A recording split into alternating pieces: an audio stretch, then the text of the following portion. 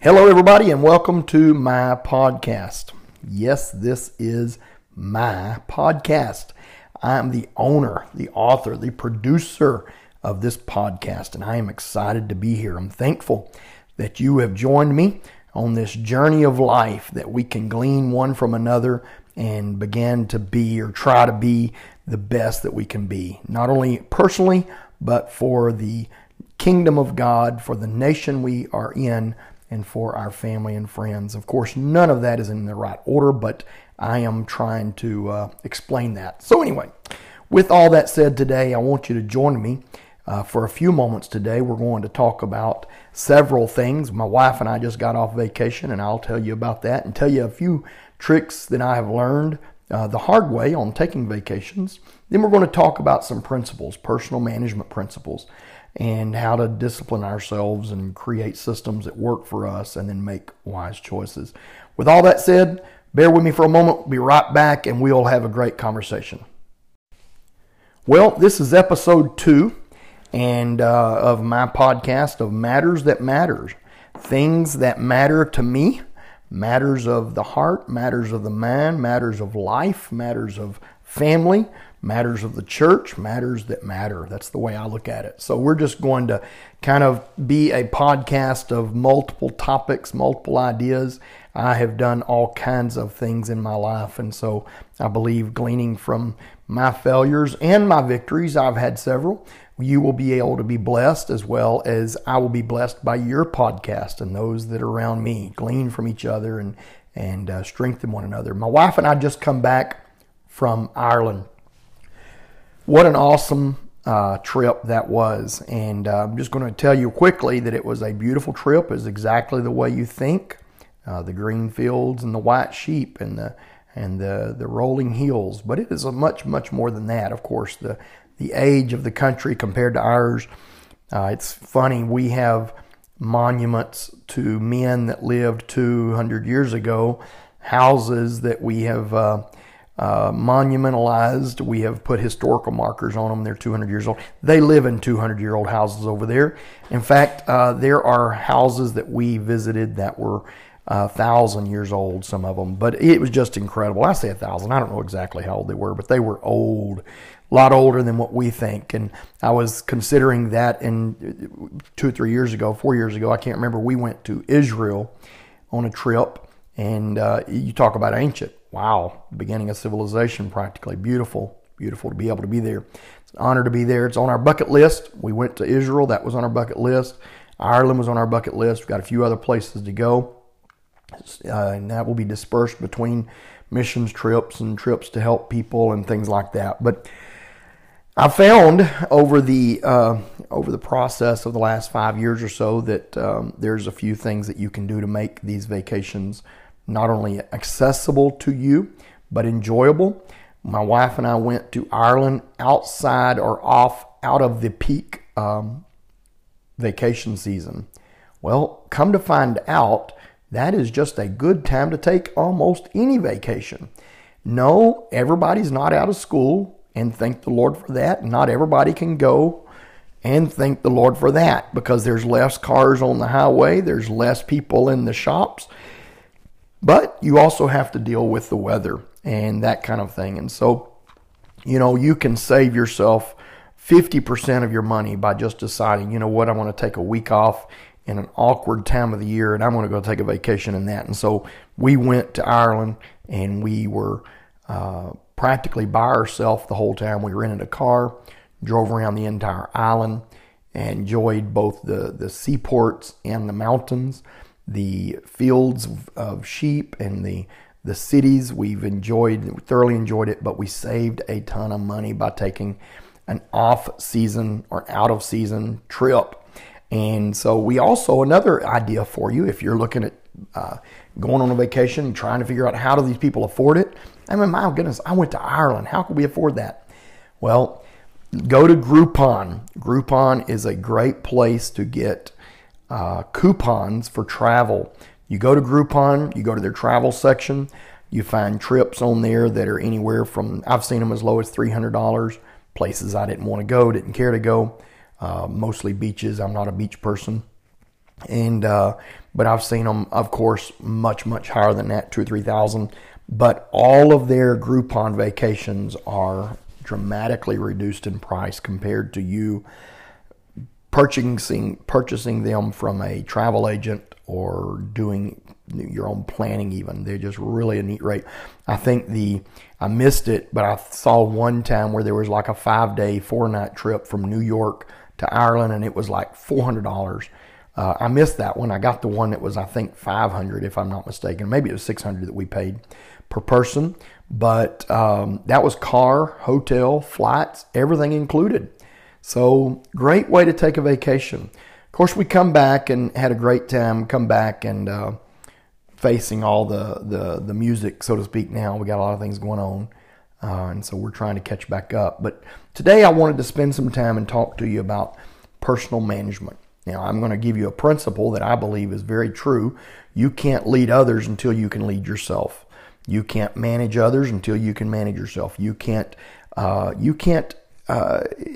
really don't have any business being influential over others until you have your own life in order.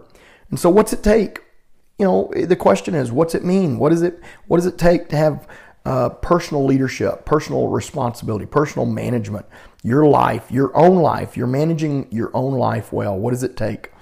Well, I'm sure that we could go down a list of things that you could check off. You have your own finances in order. You have your own family in order, and those kind of things. In fact, Scripture talks about it in 1 Timothy. We see it where Paul told Timothy, a man doesn't need to be a bishop. It doesn't need to be a leader in the church unless he has his own home in order. 1 Timothy chapter 3, by the way. And so this is a principle that is biblical and just plain common sense. I don't want to hear anybody's opinion about how to stay married when they've been divorced 3 or 4 times. I mean, they might have something to say, and I don't mind listening, but I want to hear the man that stayed married the rest of his life or all of his life. I want to hear the elder that has been married 50, 60 years. That's pretty awesome. My wife and I just passed the 30-year mark back in October. We were married 30 years, so we're 30.5 now, I believe, or right at it. And I feel like now is time for me to start talking about how to stay married. And so we're going to, matters that matter. This podcast is going to be on that, some of it. So anyways, bear with me as we go along. First of all, I want to talk to you about some principles, personal management principles. First of all, I want to talk about discipline. You and I, if you're going to be in leadership, if you're going to be a man or a woman that leads others, you must be disciplined. You've got to discipline your time. You've got to discipline your body, bring your body under subjection. You've got to discipline your tongue. You've got to discipline your home. You've got to discipline everything about your life. Well, how do we do that? How can we be so disciplined? First, it starts small. You've got to start somewhere, and you might as well start small because that's where you're going to be able to have an early victory, early success. You're going to be able to say, hey, I did this, and if I did this, I can go on and do something greater. This is a simple principle of life, in fact. Start small. Make up your bed, brush your teeth. Those are things that we learned in elementary school. Our parents made us do these things, but now they're part of our life. But those are just the beginning. Washing your car, eating healthy, walking, mowing the yard. Those are things that are small, but they grow from there. Of course, if you have the money, you get somebody else to mow the yard. You can delegate that. That's good. Get after it. But you should be interested in working on your own life constantly. There should never be a time to where you sit back, relax, and say, I have nothing else to do in my life. Nobody is at that privilege. We have one of the greatest, I would say, talents that we have in our life is the ability to learn. And if you and I aren't willing to continue to learn, we are dying. So it's important that you recognize learning to learn is important. Learning discipline is of the utmost importance. So let's look at it. Set your alarms. I'm going to say in our world today, it has never been more easy to be reminded of things. I remember, and I'm sure that many people on here remember days when you forgot appointments or forgot whatever situation you might have supposed to deal with and you didn't. And unfortunately, those things, they're excusable at times, and sometimes they're not excusable, of course. But in today's world, man, with our cell phones and calendars, write it down, put it in that calendar, put it in that alarm. I've got 5 or 6 weekly alarms, a couple of daily alarms that remind me to do certain things. I don't even probably need most of the alarms, but I like to know that they're there because it keeps me from forgetting. And so we need to learn to use our modern technology for its full benefit. Discipline is not only in alarms, but it's in operation systems. Now I'm going to talk about systems, and it's going to meld together part of our discipline and part of our personal management. Let me just explain this to you. The world runs on systems. Everything we've got, everything we've done, whether it be from the home to the White House to hospitals to putting a man on the moon to even our bodies, they all work on systems. God designed us to live within systems. So if you and I would get that in our mind and recognize systems are our friends and they help us, then we can begin to use them for our benefit. Alarms, schedules. You should always, and in this, I know I'm being adamant about some things, and I'm not wanting to offend, but I will say this: your life should be on a system to where you know what's going to happen at certain times of the day. Not knowing when you're going to wake up, not knowing when you're going to go to bed, not knowing when you're going to spend time with your family, spend time with your wife, spend time with your husband. Those things, that shouldn't be the norm. Those are abnormal days. Those are days that don't work in systems. So we look at systems, though, and we realize that there is some things that we can do to systematize our lives. I'll give an example. My truck, I got an old 98 Toyota truck. I love that truck. No note on it. That's the reason why I can do stuff that I do. I don't have to pay $500-$600 to somebody else every month to drive my truck around. But that truck has to have the oil changed on a regular basis. That truck needs to get a wash every once in a while. I wash it once a week, and that's my system there. Wash my truck once a week. Of course, if it's raining, you got to be a little resilient. Resilience is one of the greatest assets to success, being able to deal with things as they come. And so when it rains, you just wait a day or two. It's not that big a deal. But getting those systems and having a schedule is of the utmost importance. But we've got to learn to make wise choices. This is what I'm really headed to today, is making wise choices. Personal leadership, personal development, personal management, managing my own life. How do I do it in a wise way? Let me express this to you using an example, or not an example, but a system that I read about when I was about probably 17 or 18 years old. Maybe I think I was in school, in college, I believe. And it's called Eisenhower's Box. Now, I'm not going to obviously be able to give you a picture of it. You can look it up on the internet.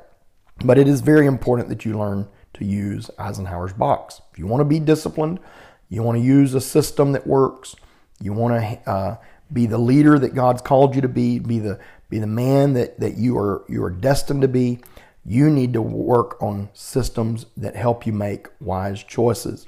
So that being said, let me describe Eisenhower's Box. It's get a piece of paper out, pen, draw you a square, and divide that square up into 4 quadrants. Top left, top right, bottom left, bottom right. Outside of that main square, you're going to write 4 words, 2 above the box and to the left of the box. The 2 above, you're going to write urgent on the left above the first box on the left. On the right, top right box, you're going to write above it, not urgent.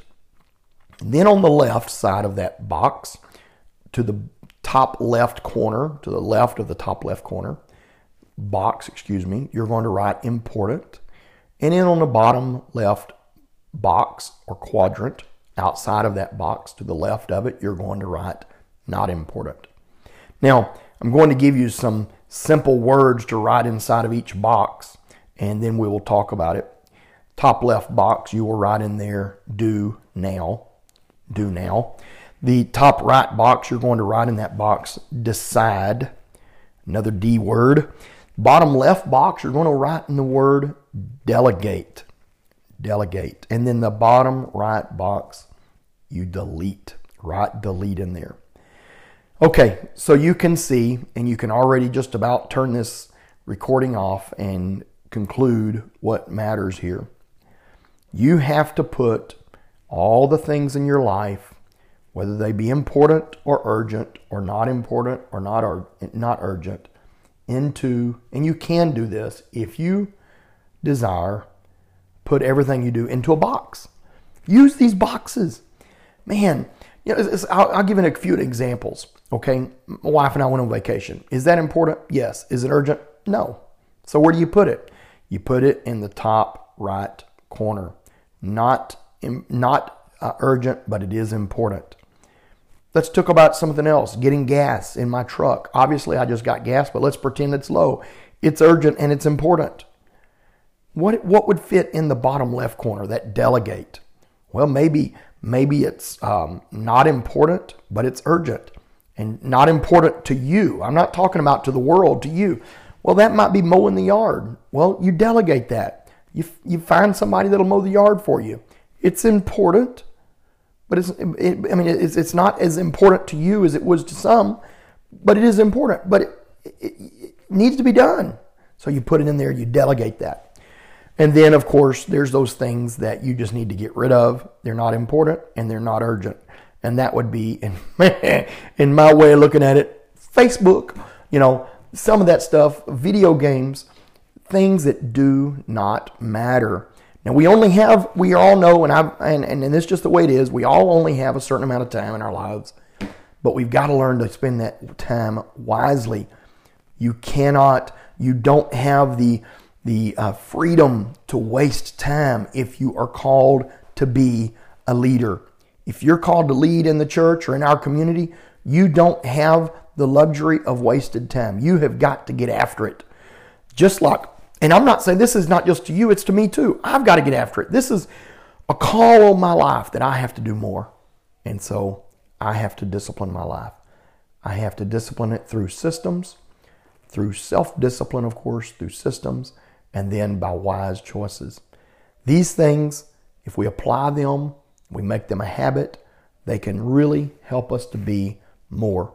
Not only in our homes, but in our churches, in our community, wherever we're at in our business life, whatever it may be, we can do greater things and better things if we'll learn to do these things. So with that, I'm going to shut down. I'm going to give you a break listening to me all day long. I pray you have a great day. I pray it's a wonderful day. If you plan on going on vacation, go on Groupon. Don't forget that. And then apply some of these principles of discipline to your life. Get a system that you can make wise choices. I will throw this out there as a last thought. I've said this for years. Don't get peer advice. When you get ready to make some major decisions, if you're under the age of about 25, don't go to a peer. And I said 25 intentionally, and I'll explain that again on another day. But don't go to a peer. No 16-year-old needs to be telling another 16-year-old how to live. Same thing goes for 21 or 22. But go to somebody twice your age if possible. Of course, if you got good parents, that is a safe way to look. Typically, nowadays I kind of wonder. But get advice from somebody twice your age. And of course, you've got a wife or a husband. That is your first place to look. Parents is your first place to look, depending on your life, how you are, who you are, where you're at in life.